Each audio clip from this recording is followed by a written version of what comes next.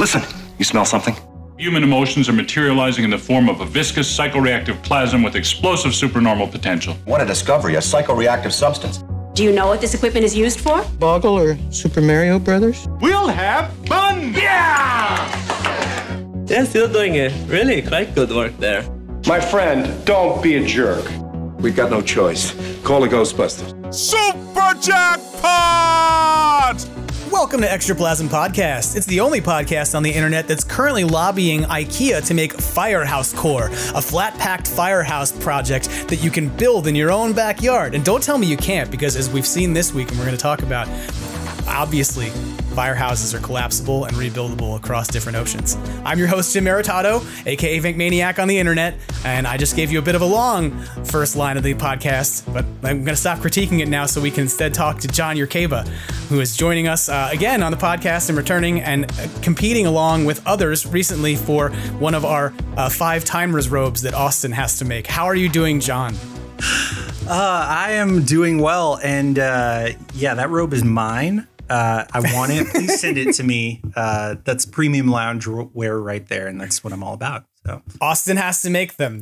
You get on the podcast 5 times, and then Austin has to make them. That's the agreement that I made. I will hand out the robes that Austin makes. I love it. That sounds awesome. I also think that all of those robes should be like Ric Flair robes. They should have like sequins. They should not just be like some average bathrobe. It should be the kind of thing that when we show up at an event, whether it's like a movie premiere, a convention or whatever, you walk out with that and like theme music plays and everyone's like, oh, look who's here. You're literally taking the words out of my mouth, because I was only going to say that they should be pyros that go off as well. So like we just build on this idea. So everywhere you go, if you're a person who's been on this podcast enough times, it's like the 17 and a half minute rendition of Ray Parker Jr.'s Ghostbusters begins playing. And then pyros go off behind you. And then hopefully we turn that off before we spend the whole 17 and a half minutes listening to that. I'm not even sure if it's that long. I think I've exaggerated how long that is at this point, to a point that I might be saying it's longer than it really is. It's an hour long. No. No, that's his It's a Small World performance. Yes. Yeah. Previously discussed on Extraplasm. Well, I appreciate that you're here and that you've come back for another run at the show. And for those of you who don't know who John is a friend. He's an artist. He's a comic book artist. He's a Ghostbusters logo designer and merchandise saver of FanFest, and many other things, but all around good person. So thank you for coming back and welcome on the show. Thank you for having me, and thank you for the kind words. Yeah, you're welcome, of course, as always. How have you been? I have been good. I've been busy. I've been filling up my calendar with stuff I'm going to be doing over the next couple months. I just this past just a little while ago did my first comic convention officially as a working comic book artist. Over the past year, I've done like little in-store stuff at local comic shops and signings and everything. But this was my official first convention appearance, and it was a lot of fun, and I did pretty well. And I managed to find some time to both be there in an official capacity, but also geek out myself. And I got to meet some really cool artists who've worked for Marvel and DC and shake some hands and stuff. So it was a lot of fun. I had a good time. And then I've got some other stuff coming up. I've been working on a new project for an art book that I was invited to contribute to. That's cool. Keeping my pencil moving, man. So we should be looking for an art book sometime soon that I don't know if you can talk about it, but maybe someday in the future. Yeah. I mean, I'll definitely talk more about it as it gets closer. It's not Ghostbusters, but it is something that I have been a big fan of for a hot minute. And it's adjacent to Godzilla. It's not Godzilla, but it's adjacent. So it's what you're saying is that you're currently drawing kaiju art about Extraplasm, where I stomp through cities. No, I mean, if you want to just spell it out for people, yeah, it's basically that for sure. It's not that at all, everybody. I don't have any art books yet. Someday There will be That's many, the goal, many right? art books. There's going to be many drawings of this podcast, exactly what it looks like, which basically means you have to figure out how to make abstract watercolors of unplanned chaos. Oh, man. Well, I'm glad that you're out there and getting work done as a working comic book artist, is the phrase you used. I like it. I refer to you as a good artist. That's in general. I do my just best. comic book artist. But I recently received the prints that you had sent me a while back, because you did your print sale back over Black Friday, and I got those. And I think I might have told you this, that I showed them to my partner, and she was like, "That's really nice." And I was like, "Cool, thanks." And she's like, "Yeah, you should hang that up like in the hallway." And so I've gone on the record as saying that your artwork is officially endorsed by partners who otherwise would say, "Why is your Ghostbusters shit out here?" Highest compliment. I don't think people understand, like, there's, it's awesome when you can meet somebody who also shares your enthusiasm and your geekiness for the exact same things, but that's not always everyone's situation. And it doesn't mean you're in any less of a loving relationship. Like, your partner might be into video games and you might be into comics. Your partner might be into this and you might be into that. But it's always like when you have that sort of, like, regardless of who's into what, somebody looks at it and is like, "Oh, that's good." I was like, this is the equivalent of, when you see TV spots for movies and it's just like, IGN gives it 5 stars and says it's one of the greatest movies of the summer. It's just like, oh, that's what this is for me. That's going to be the blurb on my portfolio site. 10 out of 10 would hang in the living room. And then the credit will be like the wife of somebody who ordered the prints. It's the only artwork that my wife let me hang in the room. Yeah. Everything else she banished to my office. 10 stars. Aesthetically pleasing to fans and non-fans alike. Yeah, I do. I really do love your artwork. And I say this a lot, but I was really tickled when she was impressed by it. She was like, "That's really great." It's like, well, I do appreciate it, and definitely let her know that I appreciate it. I will. And then I'm going to take her up on the notion that we should frame it and put it in that room, because that way I can be like, "Yes, I'm moving and expanding." It's a slow colonization, And there are periods where I get to do it for the holiday, like a Slimer manages to make it out next to the Christmas tree with a Santa hat on, or, the Christmas tree is covered in like 50% Ghostbusters and Star Trek ornaments, and everything else is, But to be fair, she's not that big into Christmas, so she doesn't care that much about that. But that's how things are with me and my wife. We both, love Christmas and everything, and I never try to force my nerdiness into anywhere where, it doesn't need to be. I don't mean that to sound like I'm restricted or anything, but it's just like, I geek out in my office. People can't see it because this is an audio podcast, but like, you're looking at me and I've got, my walls are covered in all kinds of superheroes and Ghostbusters. And I got a shelf full of Mobile Suit Gundam action figures and model kits and stuff like that. And we have a couple Funko Pops and a couple little nerdy things in the living room. And it's something that reflects both of our tastes. But what's funny is when I'll talk to my wife about like, "Hey, we should start decorating for Christmas. Hey, we should start decorating for Halloween." And both of us just put it off or get busy with other things and forget about it until the week before. And I'm just like, "Hey, I'm going to go ahead and decorate."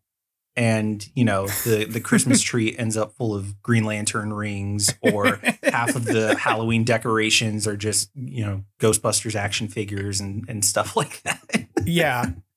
No, I got bold last year and decided that the best thing to put on the Christmas tree was the Loyal Subjects Ghostbusters figures. I just literally took them out of the boxes and gave them candy canes and shoved them in the tree. And I was like, "Yeah, I have toys in the tree." Or like back when Matty Collector had the Ghostbusters license and they put out that Ghostbusters 2 4-pack where they all have Santa hats. It's like, this is every year those are coming out and they're standing on the mantle because it counts. Yep. Hey, I will say this. My Christmas tree topper is holiday He-Man. I actually do have a full-blown action figure just sitting at the top of my Christmas tree every year. Who's holding a candy cane version of the Sword of Power. and wearing a Santa Claus hat that Super 7 put out as a one-off, I don't know, probably 3 or 4 years ago at this point. But yeah. Anyway, once again, Ghostbusters, the discussion of it is somehow trumped by He-Man. That's a running theme that going back to Ghostbusters 2. Yeah, He-Man. Well, we should probably stop talking about our Christmas trees, even though that's fun. And, our partners are good people, but I think people probably want to hear a little bit more. About our partners? Yeah, I'll talk about her. Oh, I mean, great. We should do that on Partnercast. Partnercast. Which is a new podcast launching soon. That will be a confusing podcast where some people are like, this is a podcast about relationships. And some people will be like, this is a podcast about how you finally become partner at the law firm. And that's a totally different podcast. But we should talk about some Ghostbusters headlines. Let's do it. Still making headlines all across the country, the Ghostbusters are at it again. Today, the entire eastern seaboard is alive with talk of incidents of paranormal activity. Phone-in topic today, ghosts and ghost busting. Extra plasm, read all about it. Ghostbusters headlines coming at ya. Leading us off in Ghostbusters headlines, we're going to probably do things a little bit, I don't know, I feel like we're burying the lead a little bit because often I like to do that thing where I say, let's talk about merch and then build to things that are more important. But this week, we're going to do this very different thing of just talking about the state of things in Ghostbusters production. I jokingly said last week at the start of the podcast that it was the first day of the last day of the month of February and the first day of the first month of the new Ghostbusters production or some nonsense, and said that it was a very mundane time where we would be ramping up to production pretty quickly. And boy, oh howdy, where are we now?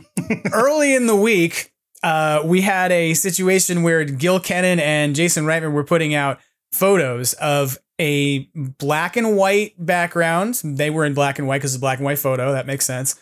And there was some weird wall that had a bunch of tile marked out areas and then X's all over it. And along the side of it, it said Firehouse Set Row 1 Mark 1. And it was very clear that this was part of a Ghostbusters Firehouse set that was being built from modular pieces. Hence the notion that we should have IKEA flat packed firehouses. So that was our first announcement of the week that hey, production's happening and we're building a firehouse, which is kind of cool, right? Were you excited when you saw this? I was. And to me, it was something that I was like, when they start showing things from this production, from the set and everything, I was waiting for this to be what it was, because I think there was a lot of speculation early on that because it was filming in the UK, this is going to be about them, building up a new franchise outside of New York or doing all reasons for it to be set in the UK. And in my mind, I was just thinking about how almost every Batman film has filmed in the UK. They literally built half of Gotham, from scratch in giant hangar spaces in the UK for Christopher Nolan's Batman movies. And I think the narrow section how much Star Wars was filmed. Yeah. Right. And so when they said they were going to film in the UK, and you couple that with the fact that when they filmed that final scene with Winston in the firehouse for Afterlife, one of the reasons it looked like it had just been kind of unkept and dusty and under construction is because it literally was under construction, becoming something else. It's they're not going to be able to use that space to actually film the movie. And so in my head, I was like, oh, this is just like Batman. They're literally rebuilding an entire firehouse or all the parts of the firehouse to film it in a hangar space in the UK. Right. And so seeing them post this image, I was like, there it is. I knew this is what was going to happen. And I'm super excited. It's cool to see that coming back to life and to know that we are going to be back in the firehouse. Yeah, I was stoked because I felt like we had the question I was really worried about was finally answered, which is that I always hoped we would be doing a practical set. And I imagined that we would be, given that they built an entire farmhouse in Canada and then tore it down and rebuilt the same damn farmhouse on a soundstage. And they grew wheat around it. They didn't go, hey, how do we CGI in some wheat? No, they said, let's grow crops. Yeah. So I was sort of, figured they would probably go practical. But, traveling over an ocean with all your stuff is a little different than driving it over a border. And I was concerned about what that would look like or whether or not they would be able to easily build that set and find the folks to do it there. And maybe I'm being stupid and naive and going, hey, you're forgetting that like Pinewood Studios is there and all kinds of stuff. But I was worried that somehow we could end up with a digital recreation and that would have hurt in a way in terms of like the authenticity, the tactile feel of the film in terms of your characters interacting with it. But I'm really excited to see that it's practical. I had a feeling too, because even with the ending of Answer the Call, or I think there's parts when they're, investigating how much it'll cost to be in the firehouse too. Yeah. But like, they had interior shots for that. And there was some recreation of what that looked like. So to me, that was kind of like the proof of concept in the sense of like, hey, even if we don't film in the LA firehouse, we can have a firehouse still. Yeah. And so I kind of always knew that like who knows what shots they will and won't be able to get in New York, because obviously like it's hectic to film there. It's expensive to film there and all that kind of stuff. And so it's not like it was in the 80s where you could be guerrilla style in the same way and get away with it. Yeah. Yeah. And so I'm sure there's even going to be parts of the UK that double for New York, like as far as exterior stuff, the same way that, that doubles for Gotham City. But I'm sure at least for maybe shots of like the Ecto-1 leaving the firehouse or coming back to the firehouse, they'll probably get a few exterior shots there. And then, like you said, like we will have a firehouse interior space for them to walk around in and interact with. And that'll be cool because that also opens it up to like, if for whatever reason they want to change the firehouse, like we don't know why they might want to, but, and this is something that we can get into as well, because the markings on the set itself kind of allude to it. If they want to do different aspects of the firehouse or different iterations of it, now it's not like they can switch it out easily. They can build a wall that is a Mark I firehouse for whatever that means, and then easily switch it out for the Mark II. Right. And we can get into that. What do you think that might mean? Because I have some ideas about what Mark I might mean. So, I mean, I think, I've jokingly said that like Mark I and Mark II is obviously the parts before the house, like the firehouse gets haunted and like pre-haunt and post-haunt, because I have been deeply committed to wanting a film where they just don't even leave. They just like, no one needs to actually make sure the Ecto-1 runs. Yeah. That's why they took the one that doesn't really drive and drift overseas, because they're like, hey, we don't really need to go anywhere in it. Because the whole movie takes place in the firehouse from the containment unit, like rotting out. And I've been saying this for like several months that like, that would be an interesting story to have like a slow burn of the containment unit rotting out inside and sort of letting the ghost world come through into the firehouse. And so it's like a bottle show almost. Right. I love that idea. I think that would be really cool. That's something that I've kind of been playing around with in my head too, not specifically the containment unit aspect, because I love that idea, especially with how it leaves off with the light on the unit is glowing red instead of green. Right. So you're kind of left with that like, oh, what's going on here? And I love that the trap idea. Is not clean. That's what that means. Because the thing that I've been thinking is, especially with keeping the films more character driven than the first two, like they did with Afterlife. It's, Afterlife was kind of about seeing from the Spengler family perspective, the closure that they got with how things ended, what happened to Egon and what it meant for their family. Yeah. And I thought it'd be cool if the next one dealt with similar things, but from the perspective of, at the very least, Winston, if not also Ray and Peter and Janine. And that idea of like, hey, now we're back home. We're in the firehouse again. We've gotten things back up and running, and we're coming to terms with how it ended as we're trying to take those steps into the future and kind of dealing with the firehouse being haunted in multiple ways, where it's like you said, maybe it's the containment unit has been left unattended, unmaintained, and it's still working. But because it hasn't had that constant maintenance, it's kind of like, maybe the seals are starting to fail like they would every once in a while in the real Ghostbusters, and stuff starts getting out. And I love the idea that, as it's a literal haunting, it's also a mental and emotional haunting where you see flashbacks of Winston and maybe Ray and Peter and Janine remembering the last few times that they were all in the firehouse together before Egon left. And so it's fighting those ghosts and, like battling those demons. I'm using air quotes, is both literal and metaphorical. And I love the idea of it being a bottle episode kind of thing, like you said, where it's almost like movies like like Dredd. How Dredd was like Judge Dredd and Judge Anderson get into that apartment complex, and the whole movie is set in that apartment complex. Right. It's that kind of thing where once all the characters get to the firehouse, they are all just in the firehouse dealing with whatever it is.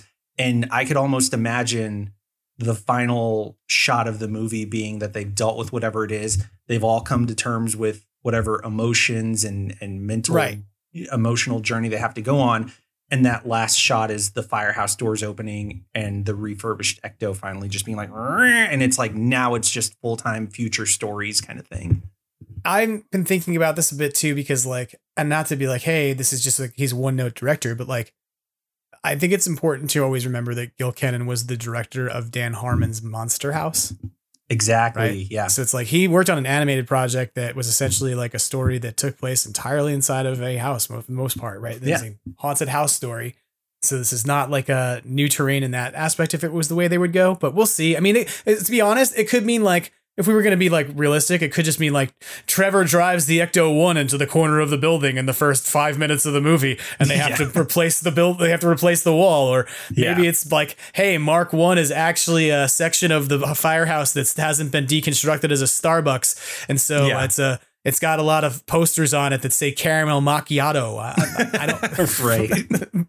but it's there's so much potential. And I think the point we're both getting at is this modular notion, right? I joked about it as being an IKEA flat packed firehouse, but if you can swap out a wall in this way, it's not dealing with an actual physical building anymore. It's a set. And that actually opens up so much more possibility of what you can do at a storytelling level with the environment, because you're not constrained by the 115-year-old bricks that are holding the place together or the environment that exists directly outside. Yeah, you can have a wall that's this is what the wall looked like in 1992. And then as soon as you finish filming that scene, you can be like, okay, let's bring back in the 2023 wall and we're ready, and we're good to go. And so I'm excited to see how that looks. By the same token, I think that some of that modularity, our expectations of it, as much as I had them earlier in the week, I'm not sure if maybe they might get dialed down a little bit, because what followed in the week was even more eye-opening about the Ghostbusters set. And these photos are still out there, but a lot harder to find. I turned around on Friday, and lo and behold, there were photos on GB Fans' Facebook page of the Ghostbusters firehouse getting new tiles. Now, I'm going to be real with you. I have to be honest with my fellow podcast friends out there in the world. You all know that many of you know, if you're a newcomer, then you may not know this. I did an episode about the LA Firehouse. I did an episode about the entire history of the LA Firehouse and all the ways that it was used for filming and all kinds of stuff. So if anybody should know what the LA Firehouse looks like inside, after looking at all these photos, I would say that I'm on the list of people. I looked at these photos, John, and I'm dumb. They were photos of the LA of the set being built in the UK. Mm-hmm. My brain looked at the space, looked at the dimensions, looked at the tiles going on the walls, knowing fully well that the tiles have been stripped from the walls in the LA Firehouse. And the person who posted this on GB Fans is somebody who is also sort of a fellow, pop historian of the LA Firehouse who likes to talk about it a lot. Sure. For 14 seconds, my brain thought I was looking at a photo of the renovation of the LA Firehouse and not the new set. And, dang. And I went, oh, one, I'm stupid. And two, this is going to look good. Yeah. This is if it can fool people who have studied it, then it's they're on the right track. I went, why is the staircase being made of wood? And then I scrolled up and looked at the actual, it's caption above it, and it was like iTile, the company who's building the tiles for the UK firehouse. And I was like, oh. And I felt really dumb in the moment. I'm openly admitting it because I'm gleefully dumb in the moment. Because I was like, wow, thank God. It looks like they're actually doing great work to renovate those tiles for thee. And then I went, you stupid idiot. This is the set. So yeah, the set photos kind of leaked. They probably should not have been out there because the following day, the set photos began disappearing from anywhere that had them.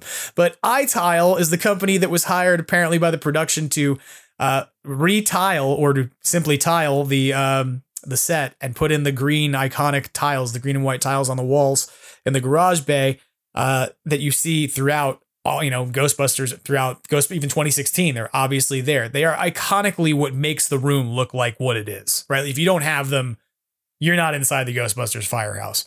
Right. So if you look at those photos, they're interesting. They're out there. You're not going to find them where they were probably because most places that had them have taken them down. Ghostbusters News had an entire article about it. And then that article vanished. And we'll talk in a couple moments about what followed its vanishing because there was some new stuff on Ghostbusters News. But I find these photos really fascinating because they reveal what it's like to build a set of the firehouse. Like that there's, it looks like the firehouse, but there's this strange thing that there's probably about a foot of space between the bottom of the walls and the bottom of the staircase that is just like blank, unfinished space. And you go, what is that for? Why are they doing this? And the answer is they haven't put the raised floor in yet. Yeah. It kind of reminds me of the episode Take 2 of the Real Ghostbusters, where they establish that, the Real Ghostbusters is the real version of things. And this is when they made the movie. And you see them show up and like the firehouse is there in a soundstage, and they see the prop proton packs and accidentally get them mixed up, and they're just running around a soundstage. Like, it reminded me of that. It made me want to go watch that episode, and just that idea of like, they're building all these aspects of the firehouse for the sake of a movie. Right. And that's what's fascinating to me is that like they have the ability now to build the flooring that is raised up where they can put cables and wiring and all kinds of stuff underneath it. It's made for filming as opposed to taking an actual space and modifying it for filming and trying to work around it. They build it for the purpose of this is to make a movie. Right. Which means if they want to put props or if they want to put effects into the floor or anything else that they want to, they can as well. Right. And so I'm excited about this. I know there's some people out there who are like going, what do you mean they're not filming in the LA firehouse? And I've seen these posts. Those have been fun. I have to admit, as a person who has a Ghostbusters podcast, watching people now in March see these photos and go, wait, what do you mean it's happening in the UK? And I'm like, where have you been? Like, what? Why are you on gbfans.com? Yeah. Are you actually one, or are you just lurking? What's happening? But it's also, there's a weird aspect of like, I know that Jason and other people involved in the production talked about in the past about trying to recreate the original formula of Ghostbusters. But there's absolutely a line of like, hey, if we can do things the same way, then sure, let's do that if it makes sense to do that. But it doesn't mean we have to, like, if we can't use the firehouse, there's no firehouse. It's like we can make another. It's still going to be a firehouse. Like, it'll be fine. And the fact that it seems as like, look, I was concerned at points that like maybe they won't do the whole firehouse. Maybe they will just like do the TurboTax commercial style thing and like build section of the firehouse that looks really great, but that is, just the back of the firehouse is what they need. But to see that they're actually building the set and that they're building it as a multi-level set. They've openly said this at this point that like, it's not just, hey, we're doing the garage bay. No, they're building the flooring. They're going to build out. And that's we may get to finally see the upstairs of the Ghostbusters firehouse for the first time since like 1989. And not the actual one. It'll be a fabrication and a recreation, but we'll see that space where Chinese food was allegedly, eaten. Yeah. And it'll be cool too, because I know that they mentioned that there's nothing in Spirits Unleashed, the game that came out specifically that is like, oh, this is going to matter to the new film, or there's any sort of like, if you didn't play the game, you're not going to know the full canon. And when you play the game, you kind of realize like, okay, this is like, it's like an episode of the Real Ghostbusters. Like if you miss one, it's not going to prevent you from jumping in, and it doesn't necessarily matter to the larger story, but it'll be interesting. Just some of the ideas of like, oh, they've turned this space into a lab and they've turned this space into that. Right. If we are, we might jump into this movie and get to see them still renovating the firehouse, or we might jump in and see that like, this is, the firehouse has been fixed up already. And maybe we will see that like, oh, they've kind of rebuilt a lab space for this. And this is the, where they work on the proton packs or whatever. And it'll be really cool to see, that's what it like. I think I said this last time I was on the show. The thing that excites me the most about Ghostbusters when I think about it is the changes. It's the forward momentum. It's the future. We know what 80s Ghostbusters looks like. Right. We might get a glimpse of 90s Ghostbusters if there's flashbacks. And that's cool because it's something we haven't seen. And we're going to get a glimpse of what Ghostbusters looks like going forward. And for me, when I was a kid, I dreamed of like, what's Ghostbusters going to be like when I'm old enough to be one for real? Right. When I'm 18, when I'm 21, whatever the age limit is to be a Ghostbuster. Like when the Ecto I want is to a imagine. Tesla. Yeah. Like I want to, hopefully it's not a Tesla, but yeah. Hopefully it's like, not a Tesla. But that kind of thing. And so I'm excited to finally be there and to see like, especially now that Winston's coming in and he's funding it and they have all this, what does the future look like? And I'm excited to see what the future of the firehouse looks like. I'm excited about that. And I think, I don't think that we'll really see this, but I am kind of amused at the prospect of like watching the dormitory space turn into a dorm. Right? Yeah. Where it's just like, they're like 100%. High school and college kids living in like that space. Like, imagine when they hire new rookies and it's like, hey, you don't have to live at the firehouse, but for your 6-week training period or something, you have to stay at the firehouse because we want you to feel what it's like to get a call at 3 a.m., the witching hour, and have to roll out of bed and hop in the car and go bust a ghost. Like, I want to see this joke. I want to see this joke. And in the game, even the Spirits Unleashed firehouse, you go upstairs and there's arcade machines and a pinball table. Right. Mm-hmm. And I've always thought this, like, you look at Ghostbusters and they're like, they've run out of petty cash while they're eating Chinese food. And look at what they spent the money on. It's like they had to spend the money on all this laser containment grid stuff and, nuclear accelerators, stuff that like costs millions of dollars.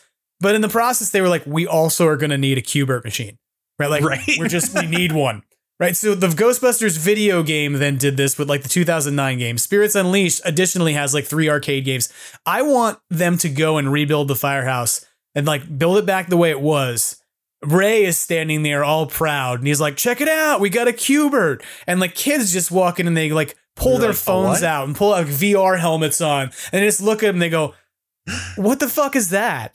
Yeah. Or like there's a scene where Ray rebuilds the fire or like, they get it all set up again and him and Winston are walking around like, this is going to be good. And then Ray comes and visits later in the week and he comes up to that floor thinking he's going to see like all the new cadets or whatever, just chilling, playing arcade machines. And then he looks over and they've got like their PlayStations plugged into a TV because, of course, it'll be PlayStations, right? And they're doing that. And Ray's just like, it's going to be VR. Oh, come on, this is a classic, and they're just like, get with the times. Yeah. They get the PlayStation VR helmets on and they're running around the firehouse. And one of them falls down the hole that they would have to slide down, and that becomes a side plot is that somebody can't go bust ghosts now because they broke their leg playing PlayStation VR 2. Oh, but then they'll do a thing where if it is like the containment unit is rotting from the inside out or something, they have to go inside it, but they can't actually go inside it. So they use the VR as some sort of like, let's send a drone in there and see it through the VR. This is it, man. Sony Consumer Products Division, if you're listening, listen, I know how excited you are right now, okay? Because we got your back. That one's on the house. We've got more. Oh, I am excited about it. And I have to say, the tiles look great. The green tiles, I think on the wall look great. Although somebody in a conversation said they felt they looked a little dark. And I agree that they look a little dark, but I also think they may be dark on purpose because they look lighter once they're under studio lighting. Yeah. Lighting and color correction for sure. Right. Like, whereas I was saying this the other day that if you think about the LA Firehouse, it actually is open on both ends. It has doors that open in the front, obviously, and a big window above that. And then in the back, there's the space where they used to have open for like bringing the horses in back in the day. So And I'm sure they a lot of natural light actually gets in there for those windows. Yeah. And I'm sure that they also did, like, I'm sure the tile company came up with like 12 different tiles, 12 different shades of green. And then they lit them all a certain way for like, what if it's raining? What if it's daylight? What if it's this? What if it's that? And then did camera test and did color corrections and said that's the one. Right. And then that's what they ordered a bunch of. And now they're totally fired because they took photos and put them on Instagram. I'm kidding. I don't know that for real. I'm joking about that. Nobody take that seriously and be like, wow, really? Ghost Corps fired the tile company? No, I have no idea. I just know that the photos have definitely been scrubbed from the tile company's Instagram page. And then to follow that, they disappeared from GB Max, who some folks may know out there is a huge Ghostbusters fan who makes lots of Ghostbusters fan art and memes. He's one of the most positive people in the world, though. Like, it's impossible to not interact with him or see the things he posts and just get that feeling of like, this is a good dude. If you are a person who went to Ghostbusters Fan Fest and you signed your name on some random Stay Puft that everybody was signing, not that the celebrities were signing, but that fans were signing, then you signed something that was owned by GB Max. Yeah. But that's kind of the point. He's the kind of guy who comes to an event and says, I want to meet all the fans because he's a huge super fan and a very nice person. But I was amused because he very quickly began producing fan art using those photos. Yeah. And within like hours of them being out. And then later I looked at things and I was like, oh, those are gone. Those are gone too. They don't exist anymore. And then I went to Ghostbusters News where Jason Fitzsimmons had an article about this. And that article was totally gone. And so I think that this was probably a situation where these photos were not really supposed to make it out and they were an unintentional leak of the set. And I did say that I was not going to do spoilers on this podcast. I'm not. We all knew there was going to be a firehouse. That's why I was like, whatever. So that article vanishes from Ghostbusters News. And then I checked Ghostbusters News again and suddenly there was a new article. The new article from March 4th is called Exclusive. Upcoming Ghostbusters sequel gets new filming start date. Shooting timeline revealed. And in this article, Jason Fitzsimmons, to directly quote him, says, earlier this year, a Film and Television Industry Alliance report pegged the upcoming Ghostbusters sequel, codenamed Firehouse, to commence filming on March 6th in the United Kingdom. As apparent from recent updates, the UK undoubtedly will serve as the backdrop, but today we can confirm that filming has been slightly delayed, at least compared to the original report. Speaking with those in the know, Ghostbusters News has learned that filming will not begin next week, with our insiders confirming a new start date closer to the end of the month. In addition to the update, we've also been given an outline for filming, with Columbia Pictures Ghost Corps eyeing up a 3-month shoot expected to wrap in late June. This would be a similar timeline to Afterlife, which was filmed in July and October of 2019. So we're not really sure who the insider is, although I think sure that some of us can probably guess. But I doubt that Jason just, reported this based off of like some guy who's currently working as a grip on the movie, but rather was probably given this information by somebody in the know for real. He was given this information by an alien. The Holiday Inn in Paramus, New Jersey. Well, it might have been a spaceship that was dressed up to look like the Holiday Inn in Paramus, New Jersey. Can't be sure about that, Jim. Can't be sure. Sources and insiders say that this is what's happening. So that sounds consistent to me. I mean, let's be very real. If the movie was supposed to begin filming on the 6th, that's the release date of the podcast. So that means as you were listening to this as a person downloading it, they would be filming a movie despite the fact that photos were just released of a completely unfinished set with recently installed green tiles. So I'm not really surprised to hear that the timeline's been pushed. I want to see what you think about this. I'm challenged to believe that the movie will make it out in December on time. What do you think? I would love for it to make it out on time because currently it's scheduled to release on the December 20th. Is that right? I believe so. Yes. Yeah. And that would literally be the day after my birthday. So it would honestly just be the greatest birthday present ever. If like the midnight release is technically like me staying up on my birthday to go watch Ghostbusters. That's fair. But I also honestly like it doesn't. We're getting another Ghostbusters movie, whether it comes out on December 20th or January 15th or March 8th or whatever the case is. I'm going to be there. I'm going to be hyped. They're making the movie. We know it's happening. This isn't Uncle Dan telling us it's been greenlit for the fall for, the fifth time in a row. It's Ghostbusters has forward momentum. And so as much as I want it to come out as soon as possible, I get to be in a phase of like, oh, it's coming. I'm not worried about it. I'm excited for it, but I'm not worried about it. When it comes. After the last movie and the wait for the last movie and then the push of the last movie and then the wait and the push, like this is, I'm like, okay, cool. Just make it. I'll see you when it's done. We know we don't have to wait another 30 years.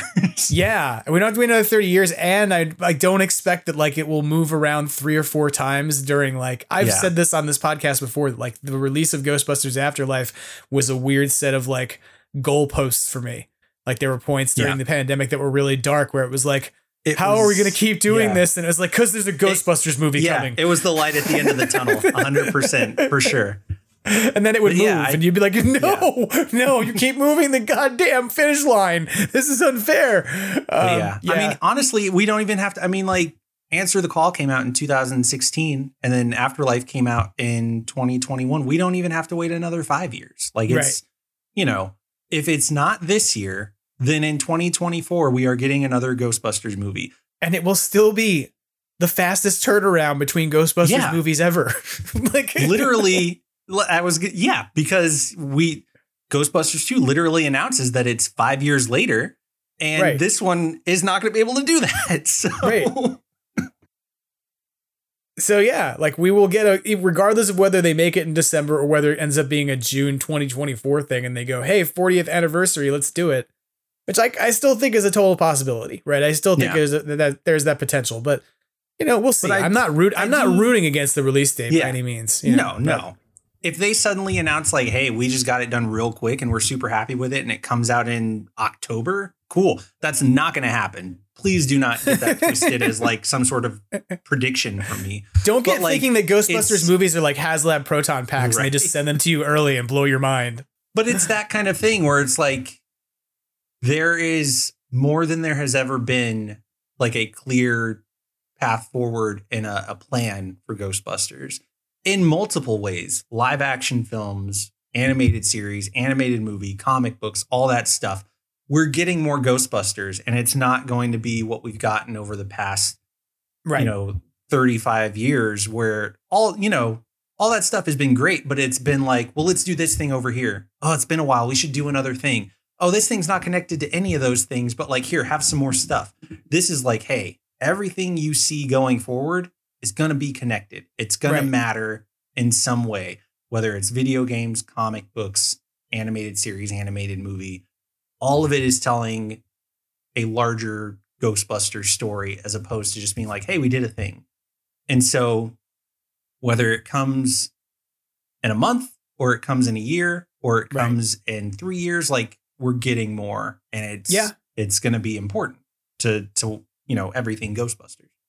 Yeah, I'm obviously excited, and to be real, like as much as I understand why, the studio probably doesn't want there to be 7 photos of their set and naked development stage, all over the internet. I get that.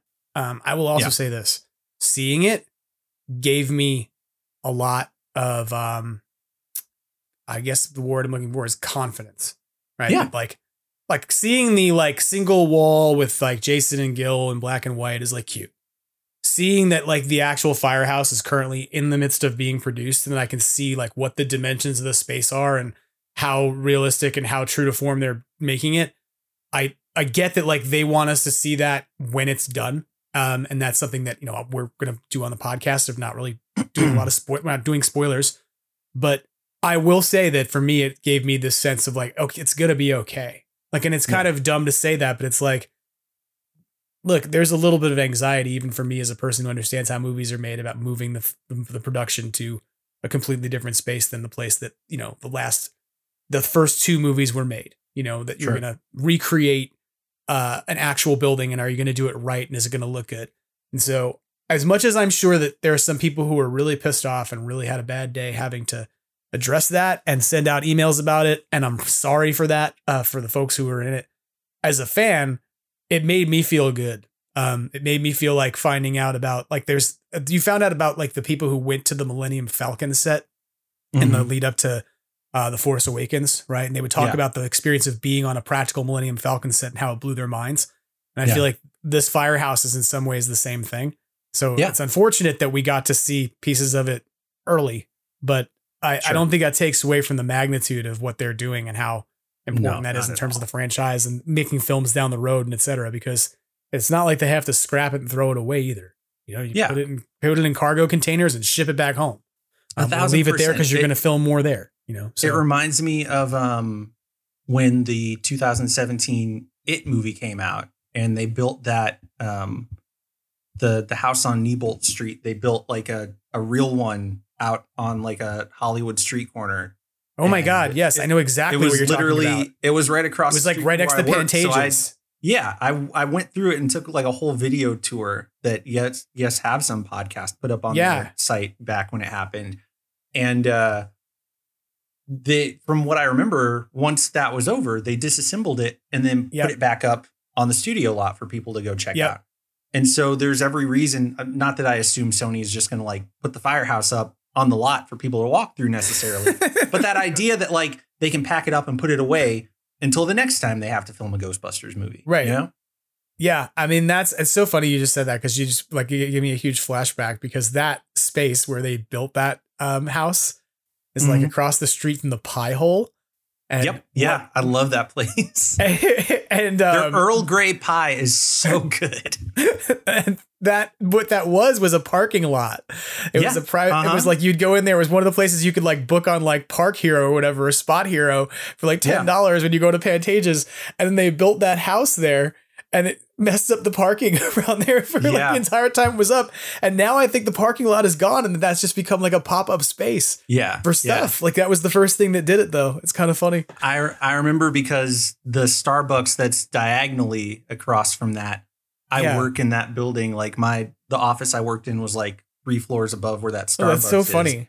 And I walked to work because I lived like, 3 more blocks behind where they built the house. Yeah. And so I would literally like walk by it every day. And I remember having conversations with Jacob Walsh from Yes Have Some, who huge Stephen King fan. Right. And I would show him pictures like, hey, they're building it. Hey, look, this is how far they got. Oh, look, they put up a street sign, because they put up like the literal, like it says Niebolt Street on it. Yep. And he was like, hey, you should steal that sign.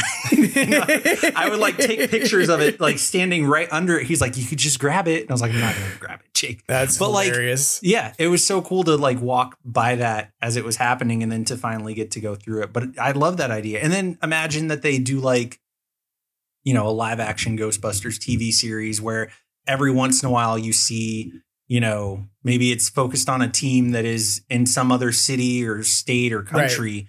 And every once in a while they have a scene where like, oh, we should call back to, to Winston and see what he thinks about this before we move forward.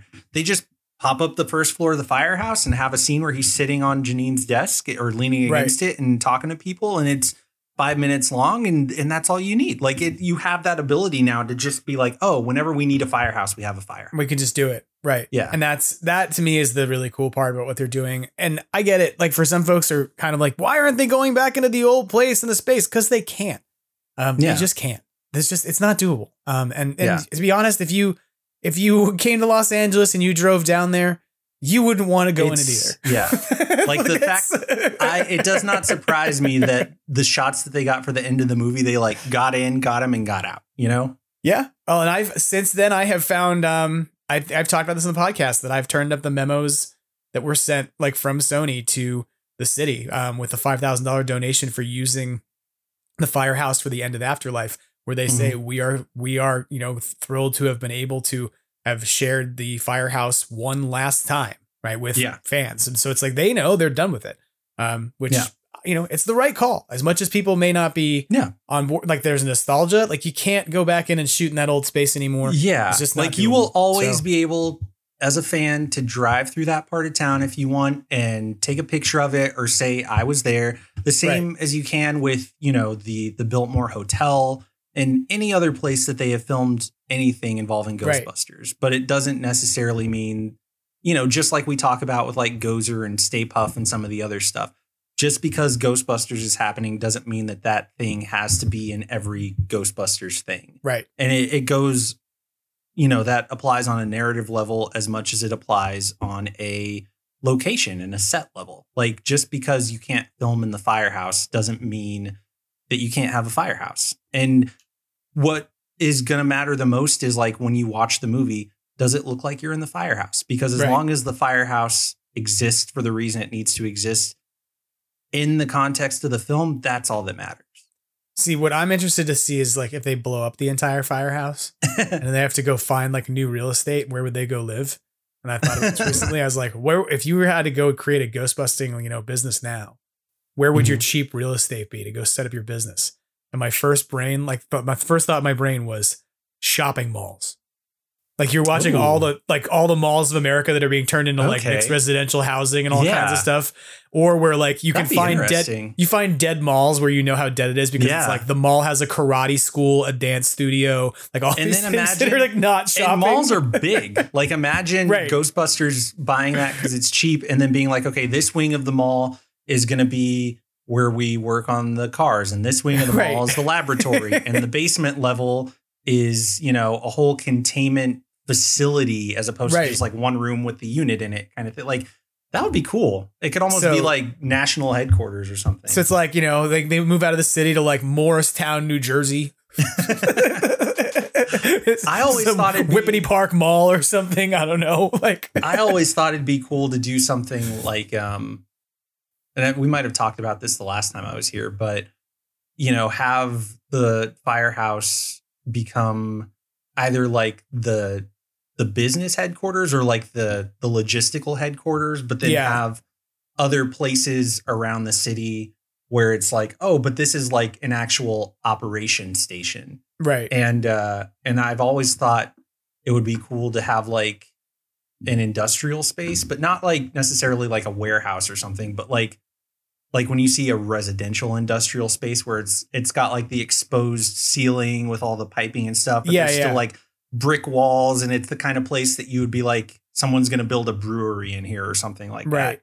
But you turn it into a Ghostbusters, station that they operate out of. I always thought that would be kind of cool. Yeah, exactly. Yeah. So then it feels like when you drive around, obviously in New York they have, and in other places they have these like firehouses like we've seen the Ghostbusters live in. But when you look at some of the more like local level stuff, it looks like that. It looks like this industrial space that has big garages for the fire trucks, but then there's like there's spaces for people to like live and exist and be on shift, and it feels, I don't want to say cozy, but it feels like there's a vibe to it. And I was like, it'd be cool to see Ghostbusters kind of be in smaller, that too. right? Kind of like when you watch certain cop shows like Castle, and every time they're in that precinct, it's like, this is clearly where business is conducted, but there's also like this sort of like, there's a vibe to it that feels kind of cool as far as like the structure itself.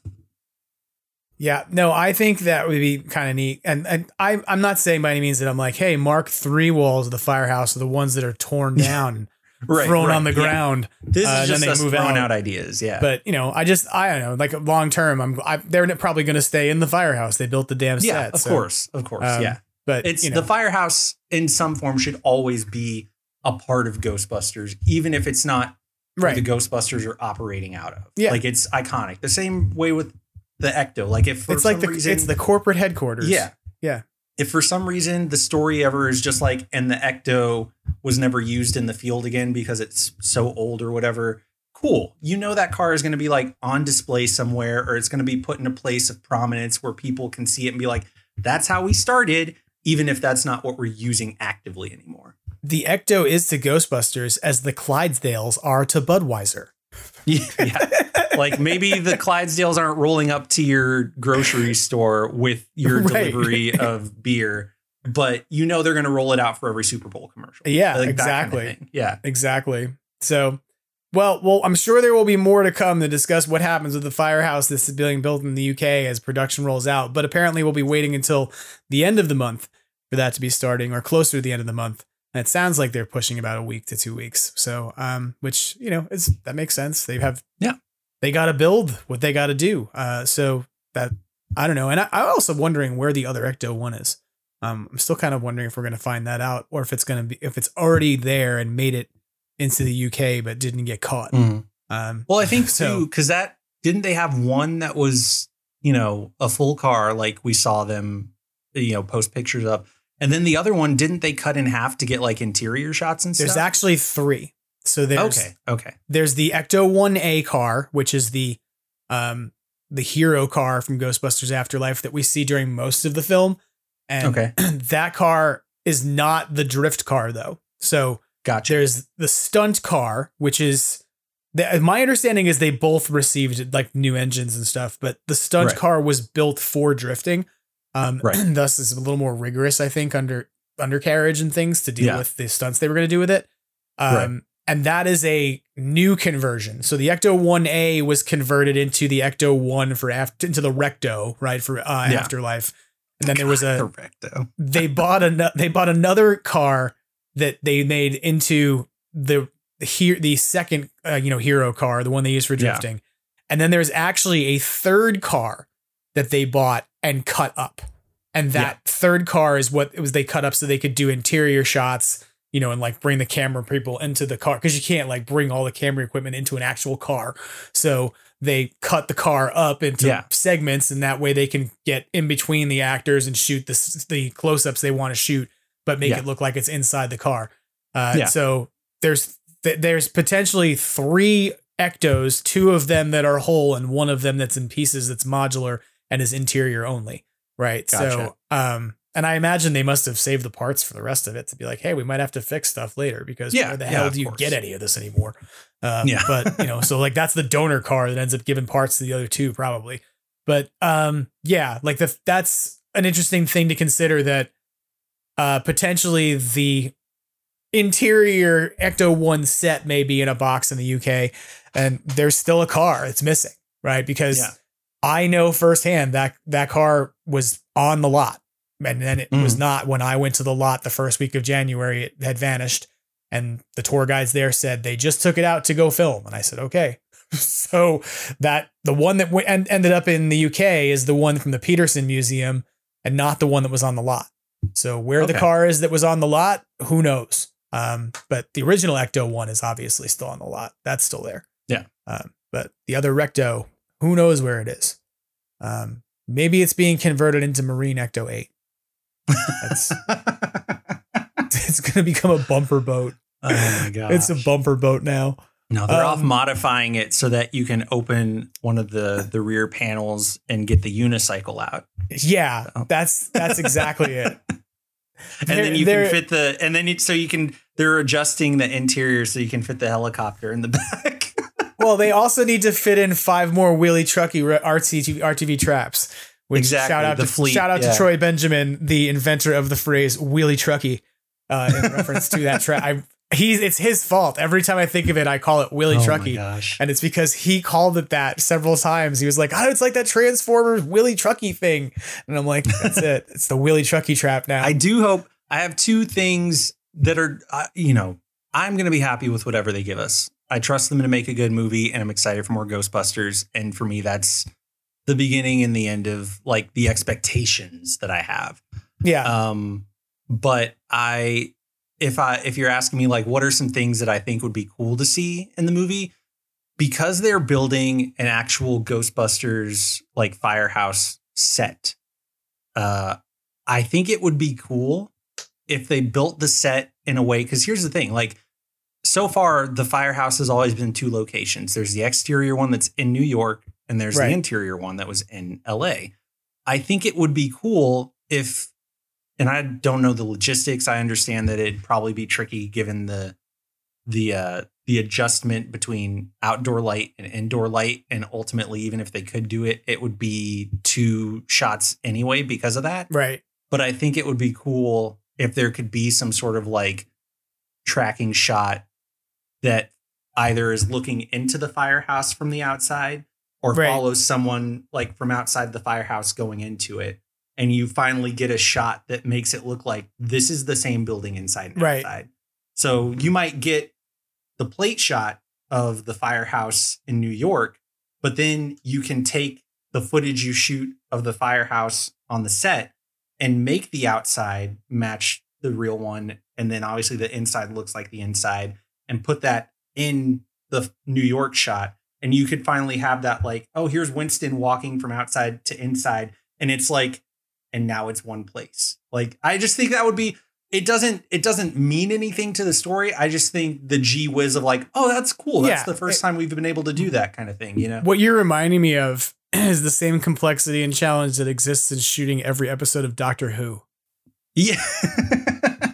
Right? Because it's like the props. On the inside. Yeah, because it's bigger on the inside. So there is no way for them to ever walk in a tracking shot like through the door into like, because it's just the only way they can ever do it is to build like a false screen the inside. It's the green screen, or it's to put the TARDIS against the false wall. Right. It can be done, but the only way to really do it is you got to put the TARDIS against the false wall such that they can walk directly through the entrance and into the TARDIS. Yeah. Well, it doesn't look like it's, a set. So, there was actually a bar in New York City. It used to be called the Way Station. That was the setup for its bathroom. You stepped into a TARDIS, and then inside the TARDIS, there was another door that went into the bathroom. That's cool. And then when you went inside, all the trash cans looked like Daleks. So that was fun. It's a terrifying place to pee. It's that. And then I also, in some of the concept art for Afterlife, there was the idea of the RTV having like a personality.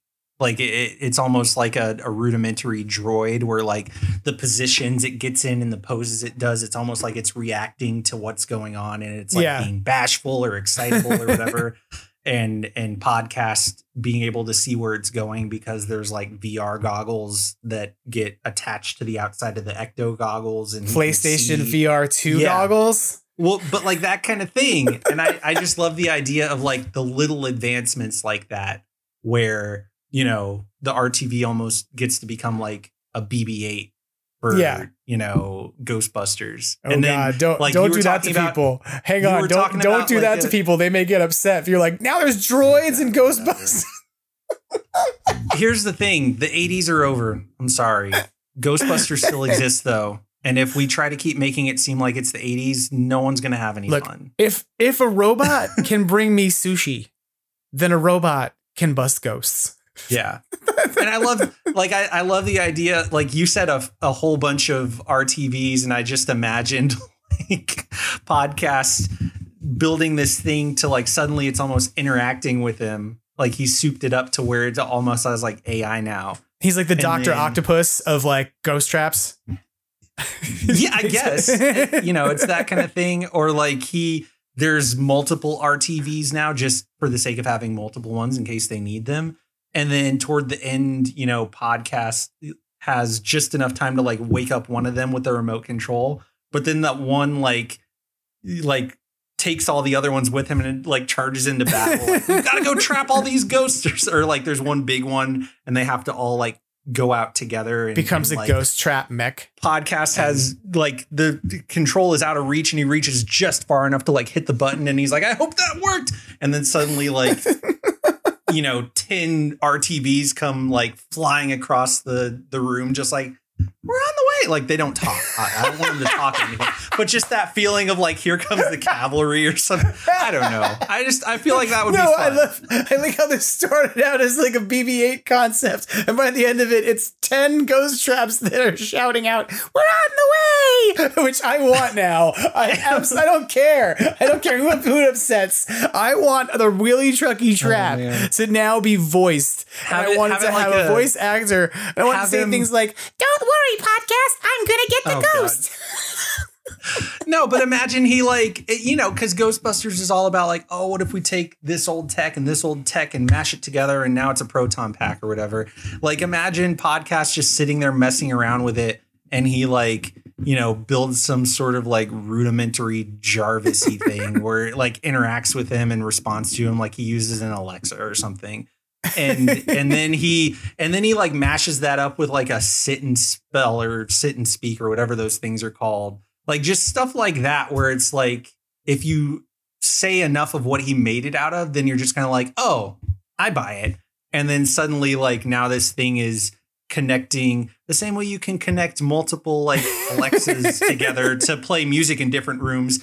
He's like, the one is like podcast turns on the one, and then he's controlling 10 other traps to like fly in and help them out of a tough situation. Who all are yelling, "We're on the way!" God. They all have speakers in them, and they all are synchronized to play the same music at the same time. Right. They all come flying in like, don't stop believing. You see just all these like gnarly demons getting sucked in, and the whole time you're just like, hold on to that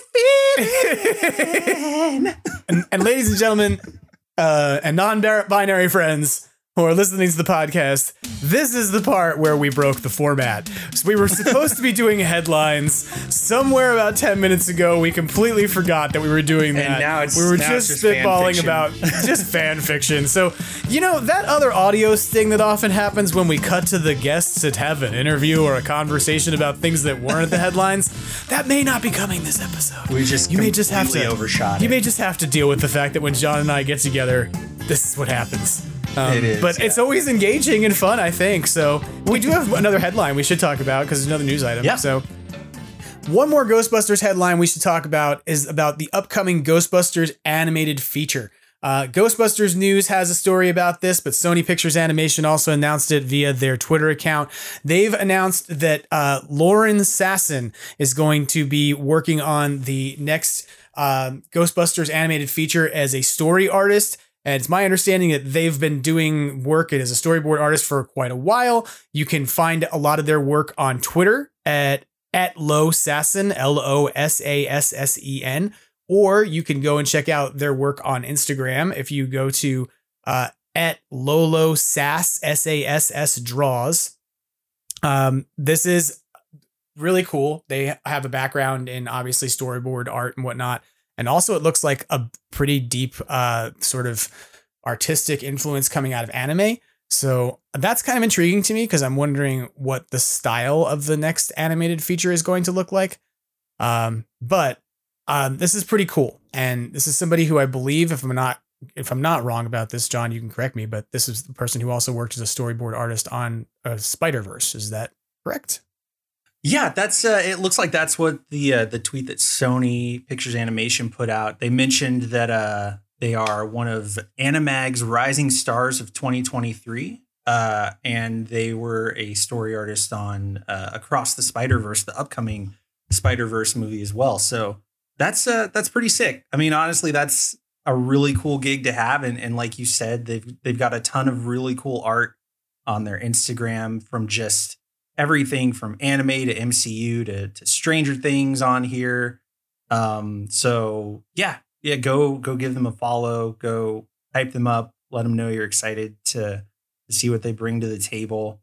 Yeah. And I'm pumped. And like you said, it's so cool to see like not only the style that they have that is so unique. Like, I think that's one of the things I'm also pumped for. Like I talked about earlier, the future of Ghostbusters as far as the narrative, but also the idea that going forward, when we do have comics and animation and that kind of stuff, and even in live action, as far as like new pieces of equipment or ghosts and stuff like that, is the new voices that are contributing visually. The fact that like, hey, the cartoons going forward aren't necessarily going to look like the real Ghostbusters or Extreme Ghostbusters. Right. You're going to have new people coming in and bringing their own visual style, their own artistic flair, their own voice to what Ghostbusters is. And that's exciting to me. I'd love, just over the past month or so, one of my other favorite artists,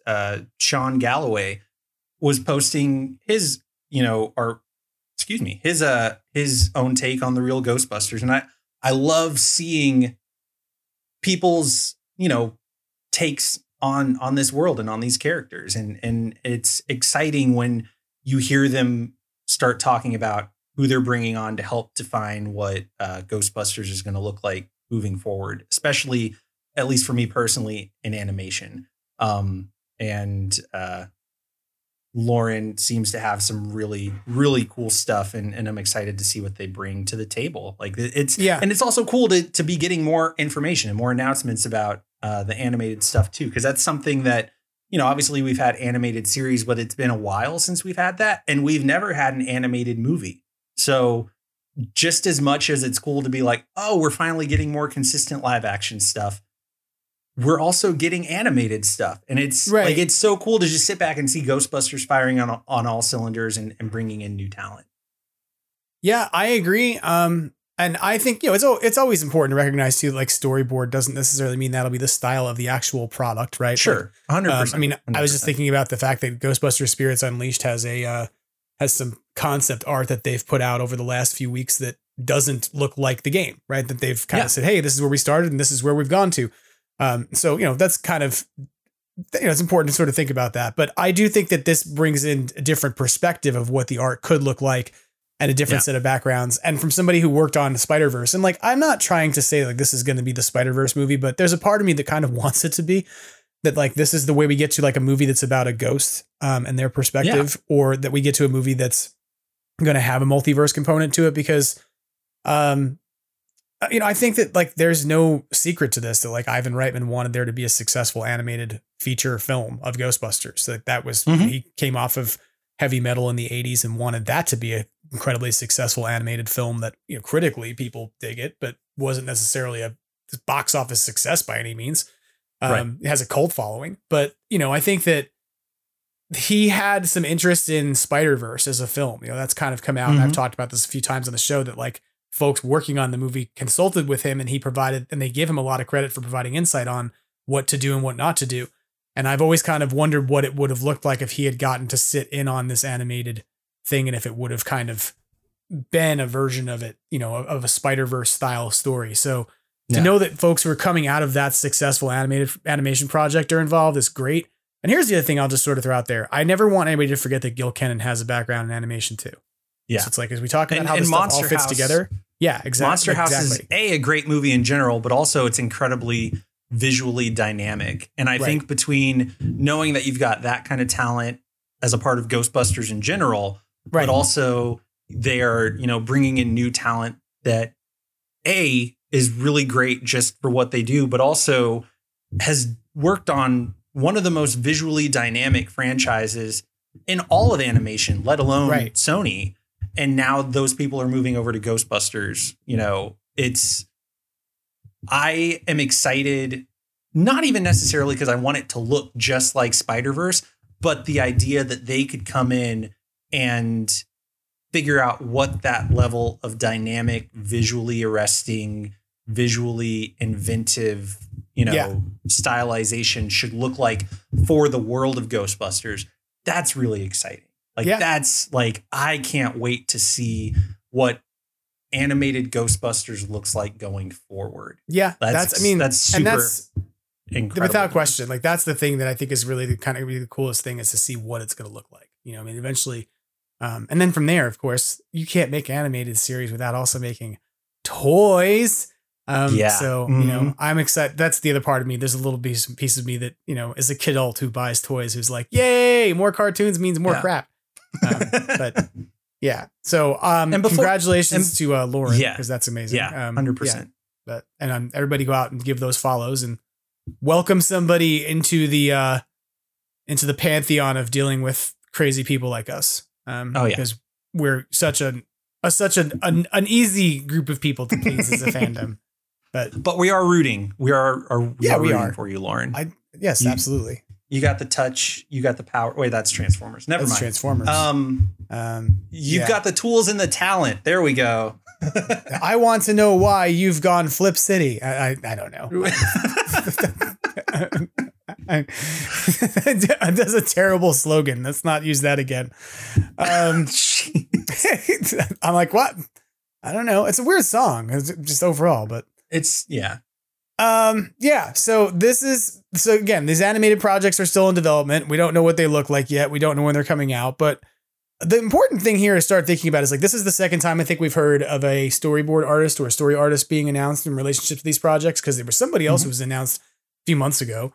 And I can't remember that off the top of my head right now, but like the seats are being filled, if that makes sense, like to develop these projects. And so I think that like 2024 and 2025 are going to be like so much Ghostbusters. It's when we're really going to start to feel the promise of how Afterlife ended start to pay off. Because we've kind of been left with this idea of like, hey, Ghostbusters is back. The final shots of the movie are Ecto-1 returning to New York and Winston returning to the firehouse. So you're left in this place of like, okay, we're back. This is it. We're back in business. Yeah. And, you know, Spirits Unleashed gave us some of that, and that was a lot of fun and really cool. But it hits different when you actually get to see movies and TV shows and stuff like that in that world telling that story. Right. And yeah, to start to see some of those things come together and show us what that's going to be all about. And to me, hearing about story artists or character designers or all that kind of stuff being attached to these animated projects, that hits just as hard and it's just as exciting as, you know, the days leading up to Afterlife, when you start hearing about like, oh, this person's been hired as a creature designer and this person worked on scary stories to tell in the dark and all that other kind of stuff. And you start to look at what they've done before and you're like, ooh, is this what they're bringing to the table? And then you see it pay off and you're just like, this was so good. Like, I love that kind of thing. And so to be able to see that for multiple different Ghostbusters projects is just like, it's a good time to be alive if you're a Ghostbusters fan, for sure. Yeah. That being said, there is one potential story of concern this week that we should talk about. Okay. Because it is a great time to be a Ghostbusters fan. And I'm not that worried about this, I'm going to be honest. But we should probably talk about the conversation surrounding Ernie Hudson and his participation in the next Ghostbusters movie. Sure. And what I'm talking about here is that I mentioned this last week, I think, on the podcast, but I didn't really give it a lot of heat because I didn't necessarily feel that it seemed like a 3-minute conversation from the Howard Stern show that was being given a lot of attention. But it sort of came up again on the Jennifer Hudson show in the last, couple days. So, Ernie Hudson has talked about the idea that it was painful for him to make the first Ghostbusters at a psychological level and an emotional level, and that it took him a long time to get over it because he felt like he was being pushed aside during the production of the movie, that he came into the film after the rest of the folks were involved in it, and that parts of the script that were originally written for his character were cut down, etc. And he sort of talked about this on the Howard Stern show last week, and saying that it was painful for him, but that he took him a long time to get over it, that he didn't blame anybody in particular, but he had some frustrations with the studio. And so I didn't really think much more about it because most of the question that he was asked was to think about historically how he feels about the next or how he feels about the previous Ghostbusters movie. But in the process of telling this story, he said, even now we're talking about a new Ghostbusters movie. And I'm saying to these guys, if I'm going to be a part of this, I really need to be there. And, that he needs to be part of it as opposed to just like an add-on or tacked on. Does that sort of sum up that correctly, John? Am I off the mark on that? No, that's how I, took it as well. Straight, same read pretty much, right? Yeah. Okay. So Ernie Hudson ends up going on the Jennifer Hudson show in the past week, or was at least his episode aired in the past week, because I don't know when it was taped. And that's part of what I want to get at here is that the coverage is that Ernie Hudson was on the Jennifer Hudson show, and he talks about the idea that they're doing another one, meaning Ghostbusters, and I'm not sure if I'll be in it, but for the fans to know, it won't be because of me. And what that means is really ambiguous and not clear. And I don't know if that means that he's having, some sort of rift with the studio over his character because he talked about not wanting to be an add-on role in the sort of Stern interview. I don't know if this is about, something else, maybe financial. I don't even know if it's still a thing because I have no idea when the Jennifer Hudson show tapes. Right. So I'm like don't want to throw too much heat on this as being like everyone should be highly concerned that Ernie Hudson may not be in the next Ghostbusters movie. Yeah. But like, we don't know. I mean, everything that we, thought we knew was that Ernie Hudson was attached to this picture. And now we're getting these 2 reports within a week that are in the midst of interviews on talk shows that are sort of suggesting that he's not locked down. So I guess we're going to wait and see and find out. I hope he's involved in the next movie is what I sort of have to say about this, because they kind of centralized him as the face of the Ghostbusters and sort of the, brains of the operation moving forward. And right. I literally end every mission in Ghostbusters Spirits Unleashed by walking up to a fake version of Ernie Hudson that eyes follow me around the room like a weird, creepy painting. So I hope that this is not a real rift and that instead this is just kind of like wires getting crossed out of sound bites a few weeks after they were taped and things, I have a feeling that's what it is. Like my take on all of this is him, he's been reflecting on some stuff, especially because the last film really did set him up as, and Jason said it. He's the Nick Fury. He's the Tony Stark of Ghostbusters now. He is their leader. He's running the ship. He's whatever moves Ghostbusters as an organization narratively make going forward. Like, it's because Winston said, I'm in charge and let's do it. And I don't believe for a second that they've written, a chump change role for him. And I think that this is just people blowing sound bites out of proportion and him reflecting on his experience from prior Ghostbusters films. Right. And the whole thing about like, if I'm not in it, it's not because it's not my fault. I think that's him saying like, as far as I know, and it's him doing the Marvel thing of like, I know nothing, don't ask me anything. Right. But all I can tell you is, as far as I know, I'm in the movie. And that if I'm not in the movie, it's not because I don't want to be. I want to be in this movie. I'm pretty sure I'm in the movie. I know nothing. So this is all I can tell you, right? Like, I think it's that sort of like plausible deniability about everything. But as far as I know, I'm in this movie. And to be real, of all of the actors who were involved in this picture and who were involved in the last one, he was the most cagey, I think, in language about whether or not he was involved in the picture. Like, he would repeatedly 100%. Say things like, the contracts aren't dry yet. And so it's just like he's always reiterates when it's not finalized yet. So it's like, meanwhile, you can like look at the kids and the kids are like, I don't know what I'm not allowed to say. And so they've worked on, Finn Wolfhard was in Stranger Things. McKenna Grace has been in a Marvel movie. Like, these are all people who are like, I totally understand what an NDA means. Right. But they'll Ernie openly Hudson, say it. There's a different level of like, I think it's an age thing and I think it's a Hollywood experience. Ernie Hudson has been there and done that. And he's like, I'll say what I can say without saying anything else. Whereas the kids are like, I can't say anything. There's a magic piece of paper that says, I can't. I'm sorry. Thank you. And so, I definitely think, I mean, if you remember, like, people took Ernie saying something about like, we can't wait for you to see what we've done with the next movie. And people took him referring to it as we in a, what do they call it? The little videos that you can get for people's birthdays or whatever. Yeah. Cameo. They took that as like, it's confirmation. Winston's in the movie. And it's like, hey, you could have assumed that. And B, he was speaking in character. Like, of course he's going to say we, because right now he's speaking to you as Winston Zedmore, not as Ernie Hudson. And of course, like, when that turned out to be the case and he was in the movie, people were like, see, he tripped up and he let us know he was in the movie. And it's like, sure, believe what you want to believe. But he has, like you said, he has always played his involvement, his knowledge of the film, his everything very close to the chest, because with these kinds of high profile movies, it's better to act like you know nothing and say nothing than it is to say something and realize later, like, oh, I accidentally gave away that a big part of this movie has to do with what Winston is up to or whatever, And so I think because often he's talking about what's coming up in the same conversation as what he's been through, people are taking it as, well, if he's talking about how hard it was in the past, him being non-committal in the present must mean because he doesn't want to have to go through that again. It's like, no, it's because he's in a big franchise movie and he's trying to not give anything away. Yep. And yeah, I think genuinely a lot of this like doubt as to whether he'll be in the movie is just people trying to get clicks. I'll be honest. Part of the reason we needed to stop and address this again is because I have had this terrible habit lately of saying there's no way that blank will happen.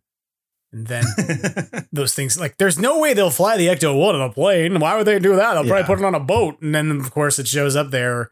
You know, there's no way the HasLab proton packs are going to ship early. It's not like we're going to have them in February or something. And then they are. You and Craig Goldberg have the same problem. They'll never do. He is notorious for being like, they would never. There's no way they're going to do a HasLab proton pack. And then it's like, hey, you want a proton pack? So what you're saying is that that Craig Goldberg and I and our mutual inaccuracy control the fate of this universe. Basically, I mean, you guys are cut from a different cloth, man. I respect it. I'm going to call him up now and be like, hey, let me tell you a series of things that are never going to happen. You're going to agree, right? And then you and Craig are going to start a podcast called Strong Psychic Beliefs. It's or Disbeliefs, I guess. Right. That's the name of the podcast. Strong Psychic Disbeliefs.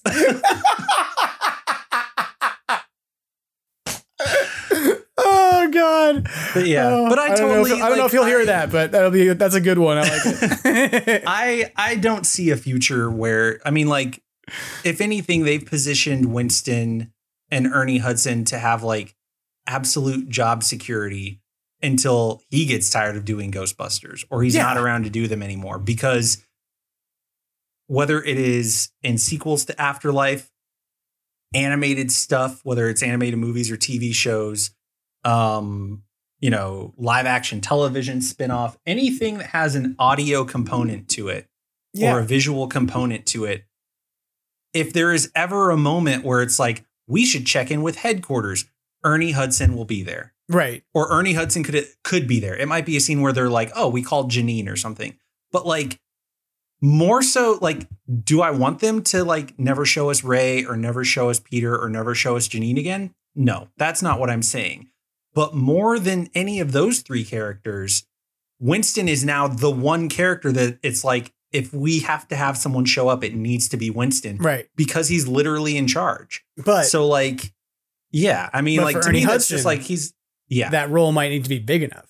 And that's kind of the point. Sure. Right? It's like if he's just showing up to be like, hi, cadets. Like, yeah. And I'm sure that like when you have Ernie Hudson, someone as talented as him and someone who is like, if he's going to be the one that is used the most, the one like he is now the one that has the most to offer whenever they need to be like, oh, hey, remember from the 80s, remember from the 90s, remember that one case we worked, remember that one time when we dealt with this, and he's also probably the one that if you had to put one of the old guys in a proton pack and have him run around for a while, he's probably the one who would be able to like do it. Last the longest. Right. And so like I could completely imagine, a live action spinoff or something where, you follow a team in another city or another state or another country and they're dealing with some like mystery that just gets bigger and bigger. And at some point they call for backup and hope people show up. And then, at the last minute, a bunch of, other Ghostbusters show up led by Winston coming out with his proton gun, blasting. And he's just like, you're lucky we got here in time. He's just like, he's the guy who you want that to happen with. You can call Ray and he can give you all the research and all the data. And Peter can just kind of be there for comedic relief. And, Janine will be there to coordinate stuff. And it'd be great to also see her in a proton pack at some point to have some of those times like we saw in the real Ghostbusters. But the guy that is like running the show and has the most potential to show up and still like be a like in action Ghostbuster for a little bit if you need him, it's Winston. Like this franchise was made for him to be that sort of like he's our bridge to the past and our leader for the future. Right. And even if that means like he's only in this project for 2 minutes, it might mean he's in this project for 30 minutes or he's the main character of this project or whatever the case is. And yeah, to me, like, I feel like the future is set up for more Winston. And I would be hard pressed to believe that there's going to be something that changes that. I really do think this is just sound bites out of context. As you're talking about this, I just imagined something ridiculous I have to share with you. I'm now imagining that when Dan Aykroyd packed up his stuff after the last movie and went back to Canada, he just took the Ray's Occult book set with him. Oh like yeah, the whole set. Like that's his living room now. That's like if you pull up to Dan Aykroyd's house, you'll see the little Ray's Occult neon sign in his living room, right? window, But just facing the street. The only time you're ever going to see Ray in Ghostbusters movies anymore is via phone call. Like he's only ever going to make phone calls. Like, listen, honestly, kid, like I've got more news for you about this week's bust. I would not be like, I know like there's no like. The continuity and the preciseness of things being the same between projects is kind of up in the air, and we'll see how they handle that. But I kind of love that in Spirits Unleashed, they moved Ray's Occult into the place next door. And yeah. It's connected to the alleyway connected to the firehouse by that alleyway. And if that's something that translates into other animated stuff and live action stuff, I think that'd be awesome, because it doesn't mean that in every episode or every film we're going to go across the alleyway to visit Ray's Occult. But it does mean that when you need Ray to be there, he's right across the alleyway. And I love that sort of like, hey, we have an in-house research division, if you want to like formally title it something. But it's the bookshop, you know, and it's Ray. That would be a way to position that too. That's pretty smart. I like that. Yeah. But I also like the idea that Dan Aykroyd is just sitting in his house. drinking Crystal Head vodka. And, sitting behind the counter of Ray's Occult books, just like polishing gems and just making phone calls to people he knows. Like, hello, how are you? It's Ray Stantz. I'm letting you know about the terrible nature of PKE discharge that's happening in your neighborhood. Just because that's what he's doing with his old age. I love the ridiculous plots that I like to give Dan Aykroyd. And, you know, he'll never be on this podcast, but I imagine. Or have it be something like, I think it'd be cool, especially because Egon was the primary brains of the team back in the day, but Ray brought some scientific know-how to the table as well. Yeah. And I love the idea of, even if it's not the bookshop, now that Winston is funding everything, they're putting money into like, okay, we got to produce new proton packs, new traps, all new gear, all this stuff, so we can get everybody kitted out and everything. And then like you get halfway through the movie and they realize, well, if we want to defeat this thing, whatever it is, we're going to need this kind of thing. And then Winston's like, come with me. I know where to go. And then they roll up to this, space where Winston is like, this is where we've been manufacturing all the equipment that you guys are using. It's based off the old stuff, but we put a couple new tricks in there to make sure we're ready to fight whatever comes from the other side. But I think there's someone who's going to be able to give you exactly what you need. And then you just see Ray walk out from like a lab and he's got like, goggles on and his hair's all messed up. He's just like, Winston, you got to see the results of the test we were running. And it's just like, oh, hey, everybody. You guys need something? And, it's that kind of thing where it's just like, oh, of course, Ray is just like, he's the Lucius. If Winston is the Nick Fury or the Tony Stark, then Ray is like the Lucius Fox, if we're talking like that, man, where he's just like, oh, you need something? I can make that for you.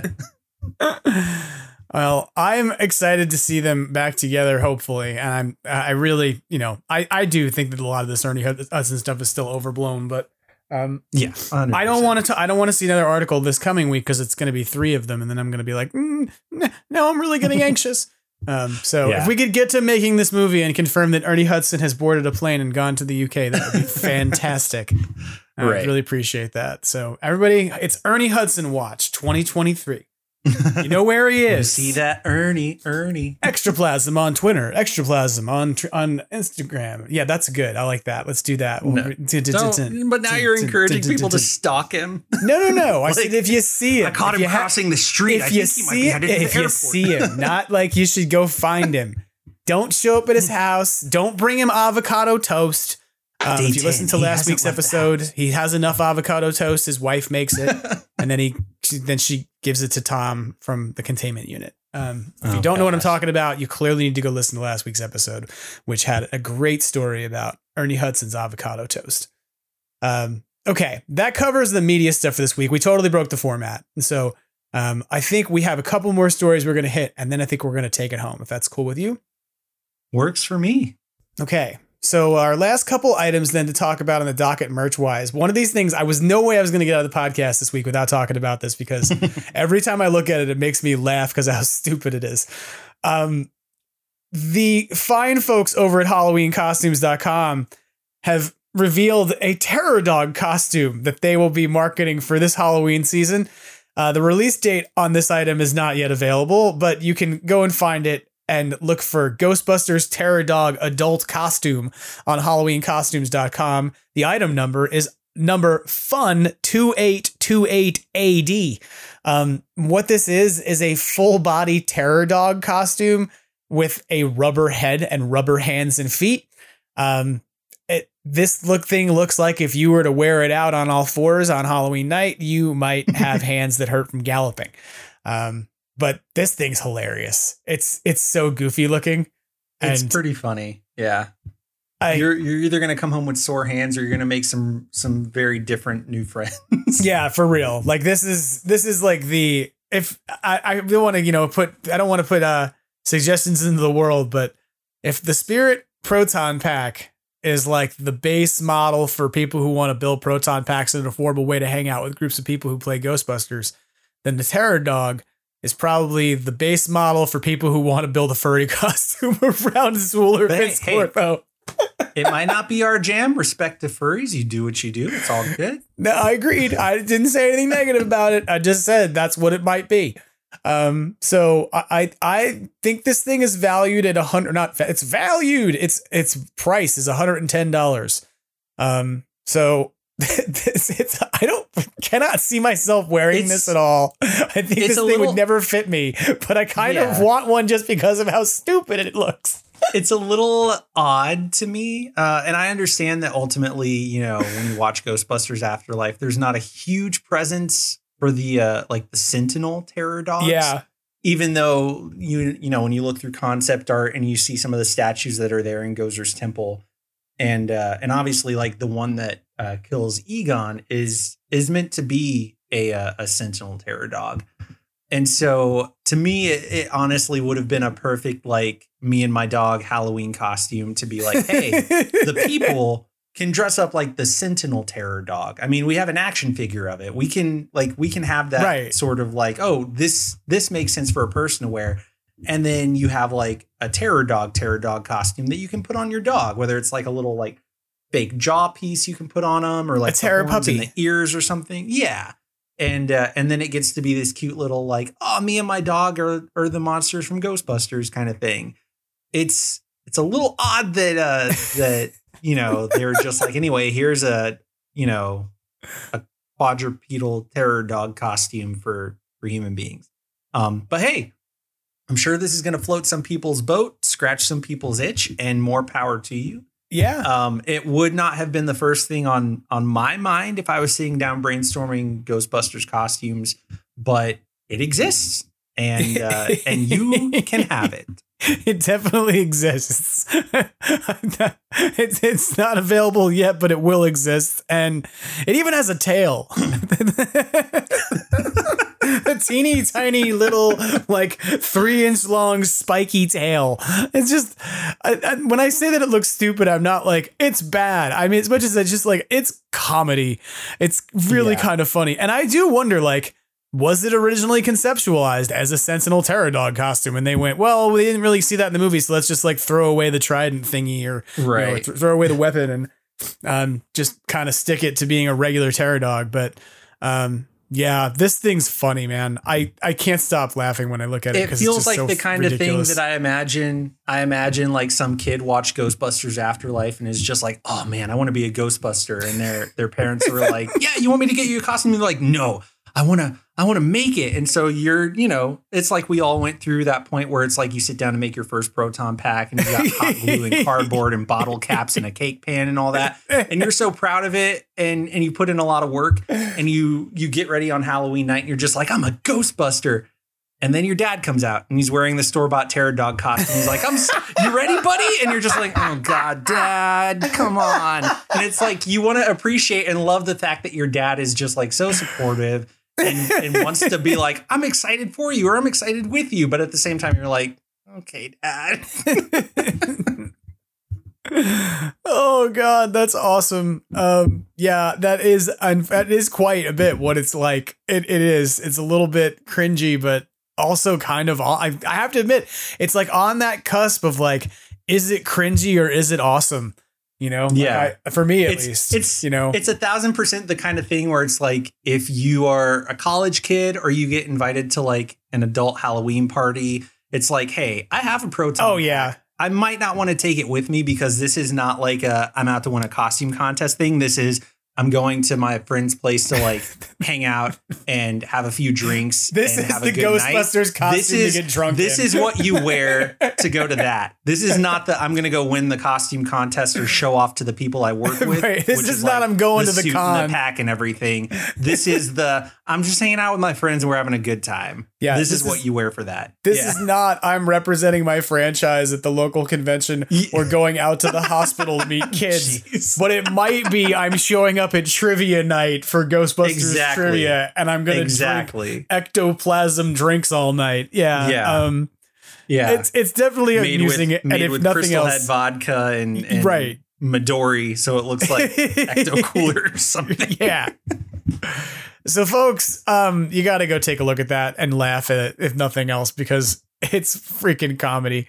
And along the same lines, those fine folks over at HalloweenCostumes.com have also announced that they have a Stay Puft candy bucket with a handle on it that's coming out that's like made of plush. I'm just going to throw this out there. This has been done before. Spirit Halloween had one of these for 2 to 3 years. They lost the license. And so this is the version, I guess, that Fun is going to put out. No disrespect. The Spirit one looked better. But, sorry. Sorry, everybody. I know the folks at Fun might not want to hear that, but it's virtually the same item, but a slightly different face. And that's still cool. You know, it's still a way to haul around your Halloween candy that looks like you have a decapitated Stay Puft head, which who doesn't need that? You know, I mean, as a Ghostbuster, if you can walk around with Stay Puft's head in a handle, seems like you had a pretty good damn day. You got bills to pay now. Got him. It's okay. You're getting paid.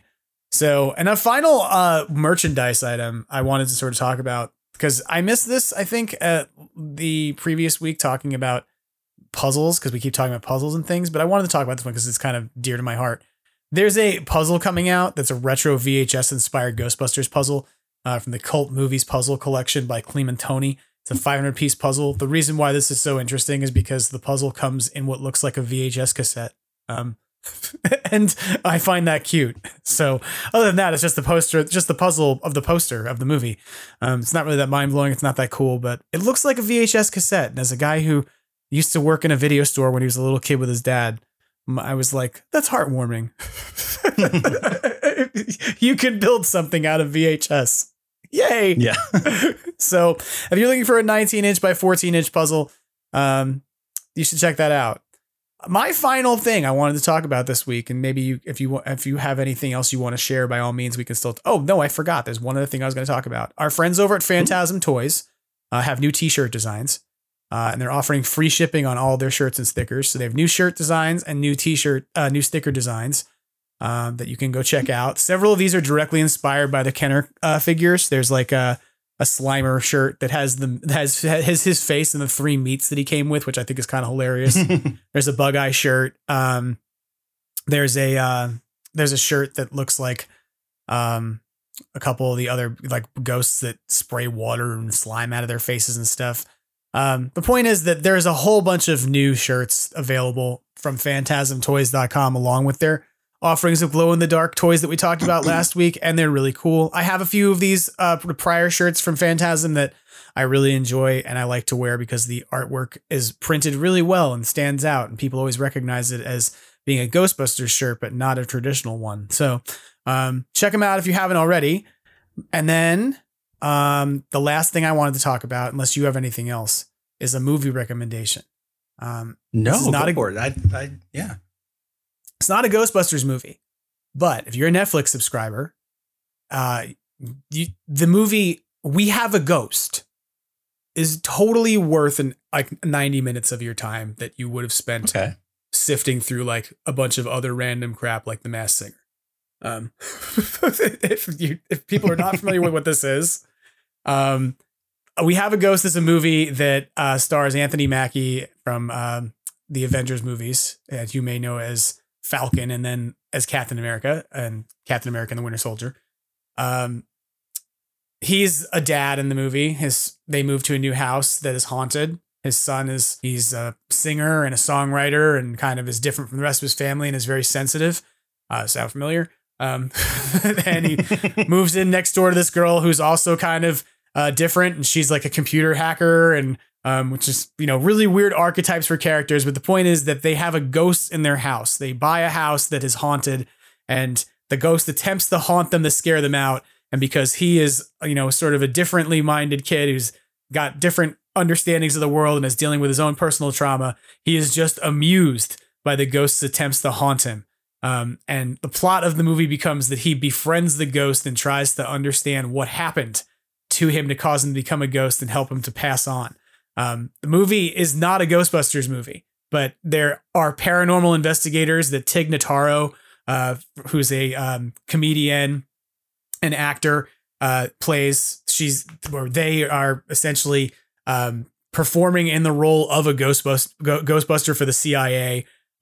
There's a medium who's in the movie who's like a celebrity medium. And essentially the premise of the movie is that it's what happens when you have a ghost and you befriend it, and then your ghost goes viral on social media. And then the ghost kind of gets out of the house to try and go investigate what happened to it. And a giant nationwide manhunt occurs for these kids and a ghost. So it's not a Ghostbusters movie, but I will say this. If you enjoy the vibe of Ghostbusters Afterlife, of like kids who are investigating the paranormal and who are not engaging the ghosts as something like they have to go and bust because they're all terrible, but instead because they're trying to fix the world and make things better, this is a fun little movie. I found it pretty heartwarming. It is not perfect. It has uneven writing. It has pop cultural references that are already too dated, and even references to COVID deniers that have already gotten lukewarm. But the rest of the story is really something I found to be kind of cute, fun, heartwarming, and totally worth like 90 minutes. And if nothing else, watching the ghost effects in this movie and the sort of premises that they create are really great. I would argue that the ghost chase montage that happens in this movie, where the ghost runs through a strip mall, is superior to the Ghostbusters Afterlife montage where Muncher runs through a restaurant. They are essentially the same concept in terms of what's happening. There is a chase happening, and the ghost goes through a series of retail environments. And as much as it pains me to say it, I kind of feel like We Have a Ghost did that a little bit better than the restaurant scene we got in Afterlife. Okay. All right. I will leave that out there for people to debate about later. So there's been a lot of media, specifically on Netflix, oddly enough, that feels Ghostbusters adjacent that has come out recently. There's another show called Lockwood and Co. that when I watched the trailer, I was like, this, take it or leave it. But I watched the first episode, and honestly, it's pretty solid. And it feels like Ghostbusters meets Hogwarts kind of thing, if that makes sense. Like it's an interesting take on that sort of like people versus the paranormal kind of thing. And I'm intrigued. Like, I don't know how the rest of the season is. I only saw the first episode. I'm intrigued to check out more, but there's been quite a few things that I feel like have come out recently that if you're looking for things to kind of tide you over and scratch that sort of like people investigating the otherworldly itch until we start getting more Ghostbuster stuff, there's some things to chew on for sure. Yeah. The other show that I've heard of that I have seen none of is apparently maybe it's CBS has a show called Ghosts. That is a sitcom about ghosts that are all living in a place together or something. I haven't seen. I think it stars the actress from iZombie, and who, by the way, was also a Power Ranger, which is very cool. Yes, and keep in mind that her cohort, who hung around with her, is actually the voice of the ghost, Tobin. The ghost voice of Tobin, in Ghostbusters Spirits Unleashed. So it's a small world. Everybody is I don't know where I was going with that, but yeah, everyone is spectrally connected in the Ghost go. Network. How's that? The Ghost Network. Hold on, let me say this differently. Let me say this with greater accuracy. Everyone is spectrally connected inside the Ghost Network. Now it sounds official. Now it just sounds right. It does. It's canon now. He made off with 14 canisters of our proton fuel. Whatever. Yeah. 16 ounces of liquid isotope. Yeah. He took all the traps. He cleaned us out. I can't do a Dan Aykroyd. I barely do one. Go get him, cadet. I always feel like mine is not really Dan Aykroyd. It's really much more Mr. Zelensky from Tommy Boy. It's that version of Dan Aykroyd. Oh, man. It's just like, did you eat paint chips as a kid? No. Why? Oh, God. Oh, I really appreciate that you came on the show, John. Is there anything else you want to add or anything else you want to plug before we head out this week? Yeah, sure. If you aren't already, you can follow me on all social media. I say all. Don't hold me to that, but I am on TikTok. I'm on Instagram. I'm on Twitter. I'm on, what is that other one called? Not Bumble. That's a different thing. But Christian Mingle. Christian Mingle. No, that's it. No, there's another app, Hive, the one that everybody was kind of flocking to when Twitter seemed to be on the verge of collapse, which it still seems like it's on the verge of collapse. But give it till the end of the month when they break the 2-factor authentication. I know, right? Seriously. Yeah, Instagram, Twitter, Hive, TikTok. If I know you personally, you can find me on Facebook too. But I'm on all those things, and I'm also on Twitch, and I'm trying to get more regular about it. I just did a stream this past Thursday, and I will be on there just drawing and chatting. You can come and get in the chat, and we talk about all kinds of stuff, all kinds of nerdy stuff, Ghostbusters, of course. And I can give you guys a peek at what I'm working on and how I do it. And all that kind of stuff. So yeah, I'm trying to build up my Twitch streaming audience and consistency. So feel free to join me there. And across all those platforms, you can find me at John Yurcaba 4. One word, the number 4, JOHNYURCABA, the number 4. That's because you are a sequel. I am. Yeah, I am a sequel. But as you're part of the franchise, the John Yurcaba franchise. It's the John Yurcaba multiverse for sure. Yeah, I like it. I think that I think that's hilarious. 4. The concept, like that it's the John Yurcaba franchise. It's not just John Yurcaba, a one-off. It's a franchise. Yeah. There's multiple iterations. It's an entire branding opportunity. Get on board with John Yurcaba now. There's spin-offs, comic books, all of it. I really genuinely appreciate you coming on the show and helping me work through this week's headlines, because I knew there were a bunch of them, and we broke the format, but I hope that's okay with you. I'm gonna live with it if you can live with it.